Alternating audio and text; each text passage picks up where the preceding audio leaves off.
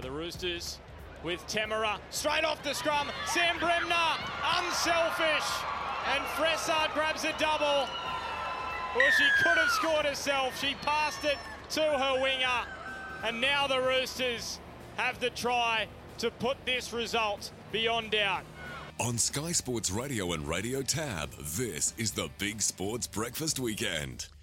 Welcome back to the show. A number of our listeners have let me know Jack Little. Of course it was Jack Little. I remember him alongside Mike Cleary in World Championship Wrestling days. And Sam Miniker. I can't remember Sam Miniker, but certainly remember Jack Little. I wonder if our next guest, he might remember. Phil Buzz Rothfield on the line. Buzz, good morning. Yeah, good morning, gentlemen. Remember those great days of World Championship Wrestling and Mike Cleary was the co-host? I remember him doing it alongside Jack Little, Buzz. Yeah, who was your favourite fighter? I was a Mario Milano fan back then. Were you? Yeah. I liked the Mark Lewin sleeper hold. Yeah, Mark Lewin was a star. And remember Haystack Kowloon? Remember Haystack? Yeah, remember in the office in Holt Street in the old days, I used to want to wander up behind Bulldog and put him in a sleeper hold just so he I used to go to sleep just reading your copy. Oh, you can't say that. That was unnecessary. What about yesterday, guys, for footy? My goodness. What about last night, Buzz? Seriously, you've seen a lot of footy, 72-6. I think a lot of our listeners today have said the Tigers clocked off. It was embarrassing for the club, wasn't it? Yeah, it really was. I think the whole day, Ray, Super Saturday, I've named it Slaughter Saturday. The Sharks beat Manly 40-6. The Eels beat the Bulldogs 42-6 before the humiliation at the SCG. Don't know about you guys, Dog, but it does raise questions with me about, is there enough quality to fill 17 teams next year? When you think about, you've got to sit back and watch. We're going to see competitive football. We're not over. I'm really concerned about it. Yeah, I am too, Buzz. I think you're spot on. I think in this situation, though, I think teams are just clocked off who can't make the finals, Buzz. That's more down to a lack of professionalism, perhaps, rather than a lack of depth in the playing pool. Yeah, look, I'll tell you what I'm dirty on, and I reckon West Tigers fans who pay to go to Leichhardt, Campbelltown, wherever they play, buy their memberships, buy their jerseys, buy their scarves. In my view, the West Tigers gave up on their season. They gave up. They let Luciano Leilua go. They let David Nofaluma go. To a lesser extent, they let Oliver Gildart go, then watched him score 5 tries in New South Wales Cup in his very first week at the Roosters.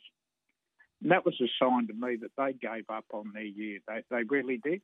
I know Tim Sheen looks at it that it's short-term pain. It will ease the salary cap and allow them to do more with their money next year.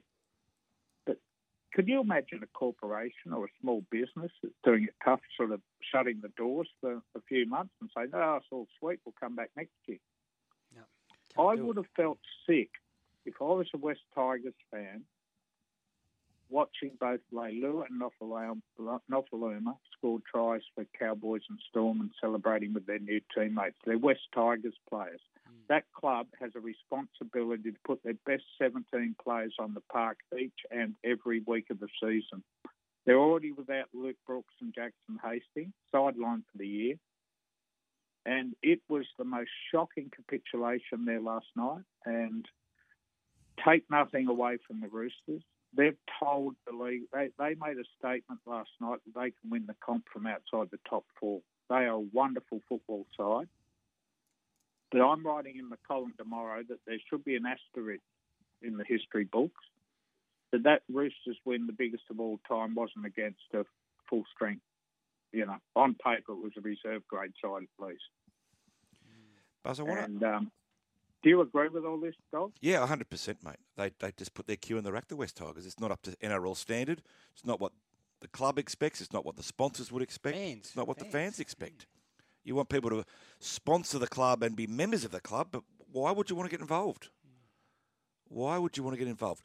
Buzz, I do want to ask you, though, you've written a very emotional and sensitive story today about Paul Green. I know it did affect you writing it. Just run us through the story and how you feel about what you wrote.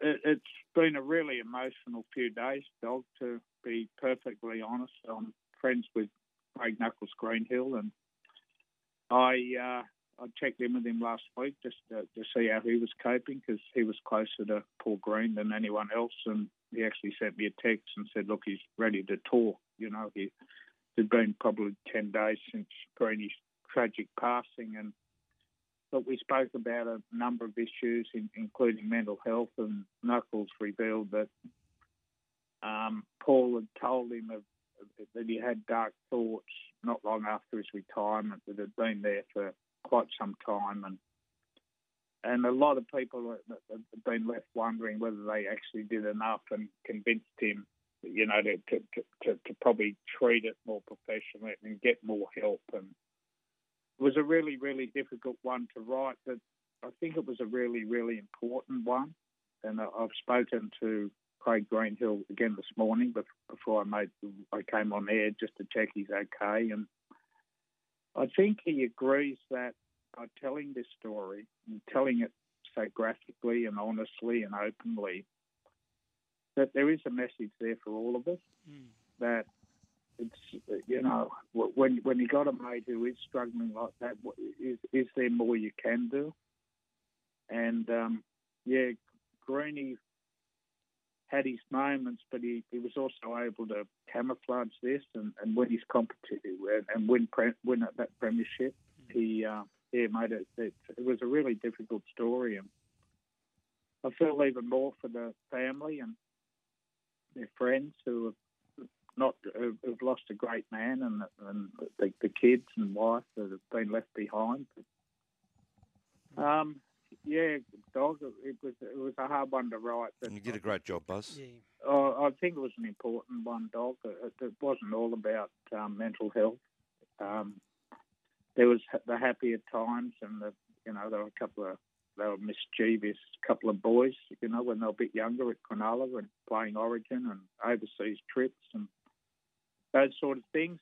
But he was very critical of him losing his job at the Cowboys, losing his job at the Storm, and how he described rugby league as a business that just spat him out. And I think that's the really important thing we've got to learn from this, that it's just to take a bit more care of people in and around the game in situations like this. And it's a message. I think it's a really important message, right? Yeah, it's a message not just in rugby league, but it goes across all society, Buzz. And I think it's a message that has to be told.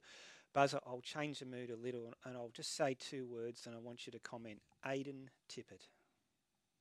Sorry, Ray, the line just dropped. I missed that. Okay, I want to change the mood a little. You've written about a young fellow called Aiden Tippett, and this is heartwarming. I'll let you say the story, Buzz. Yeah, what a special young fella Aiden is. He's 11 years of age, Ray, and he ran the City of the Surf last week, and he was first across the line in all the under-12s in the run. But he didn't do it for any other reason. Obviously, there's a lot of self-pride involved and a lot of training involved, but this 11-year-old wanted to raise money for medical research following the death of the young fella Rio James Fowler. And there's a Rio's Legacy website where anyone can donate, rioslegacy.org.au, a young kid who passed away far too soon. They're good stories, mate, when you see, you know, young people doing, you know, great charity like this, and they're much nicer stories to write about, I can assure you. No, good on you, Buzz. Buzz, I enjoyed your piece in your What's the Buzz column in the Sunday Telegraph. Headline says, "Stop this fight. Judges calls for Gallen double header to be banned." Just run us through your story. Yeah, it's a really interesting story. Charlie Lucas has been a referee and a judge of world title fights around the world for 45 years. He phoned me on Friday night and said he didn't think the fight should be going ahead. And he said, all you guys that are writing, this is the first time someone has fought two men in one night is not exactly right. And he told some fantastic old stories. back in the 30s and 40s, there was Leichhardt Stadium. It was near Parramatta Road, and there was Sydney Stadium at Rushcutters Bay. And on a Friday night, a boxer would turn up, have an early fight at Leichhardt, jump in his car, and then head across to Rushcutters Bay to make a quick buck. Twice. Like the old Jimmy Sharman boxing tents, Ray.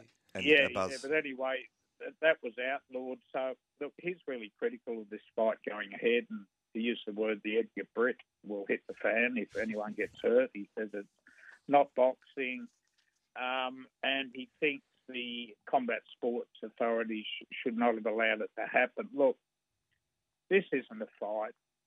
I've been critical of it. It's really not a fight. It's entertainment. And look, I spoke to Matt Rose about it last night, and his is the view that we've got to, for the sport to grow and for people to watch the Harry Garsides of this world who are on the card, you've got to make the whole night entertaining. It's a bit like how cricket changed, and we don't no longer just see our great players in creams.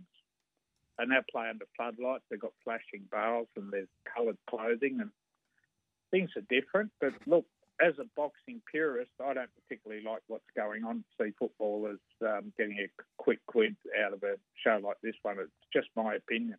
Yeah, no, it's a bit of a gimmick, isn't it? And as you said, Buzz, you hope no one actually gets seriously hurt in this, because then it was massive dramas. Hey, Buzz, a couple of games to complete this weekend's round, and I'd really like to talk to you about particularly the Newcastle-Canberra game at 4:05pm. It's all or nothing for the Raiders, Buzz.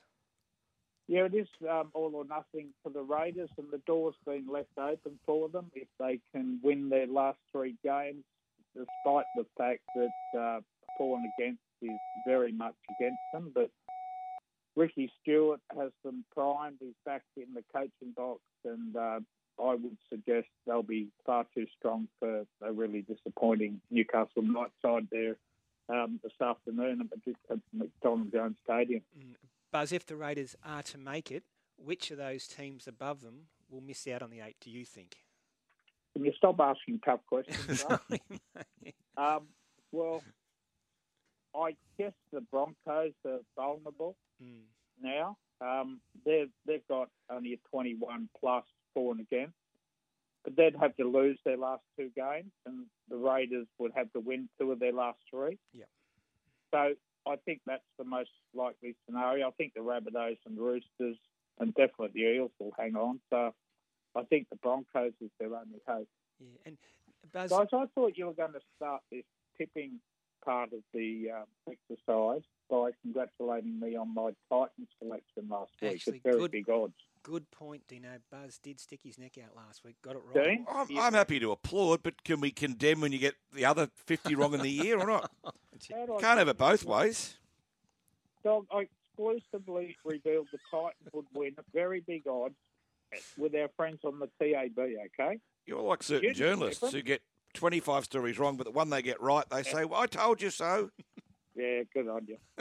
You know what? I've tipped them again today. Against the Dragons? Yeah. Okay. Yeah, well, I think the Dragons are done, Ray. Well, they are done. Yeah, they're mathematically, everything they're done. How many points are they on? 20. Yeah, they're finished. They can't make it. And I hope they don't play like the other sides that did yesterday. And I hope they put on a good performance at home. And you'd think there's a bit of pride in the Red V jumper, wouldn't you, Buzz? Yeah, that's what you want, mate. That's what you want. I spoke to Anthony Griffin last week. He's doing a bit tough, actually. He doesn't have COVID. He had a horrible, horrible head cold when I spoke to him. And he wants to finish the year, bright and strong and start a big rebuild in the off-season. But, look, I think the Titans can grab them there this afternoon.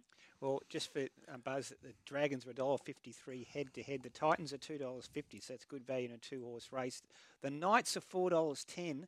The Raiders, to be fair, $1.24. About right, Buzz? Yeah, I think it is, mate. I think the Titans will win. And as I said, I think the Raiders have got so much to play for. And Newcastle's been a tumultuous week, another tumultuous week. And I think they're cues in the rack for the year. I really do. Yeah, hope they play, as I said, for their jumper and for their fans. And today, the Knights, and put on a good showing. Hey, Buzz, as always, really appreciate it. Thanks for coming on, and we'll talk next week. Yeah, thank you, guys.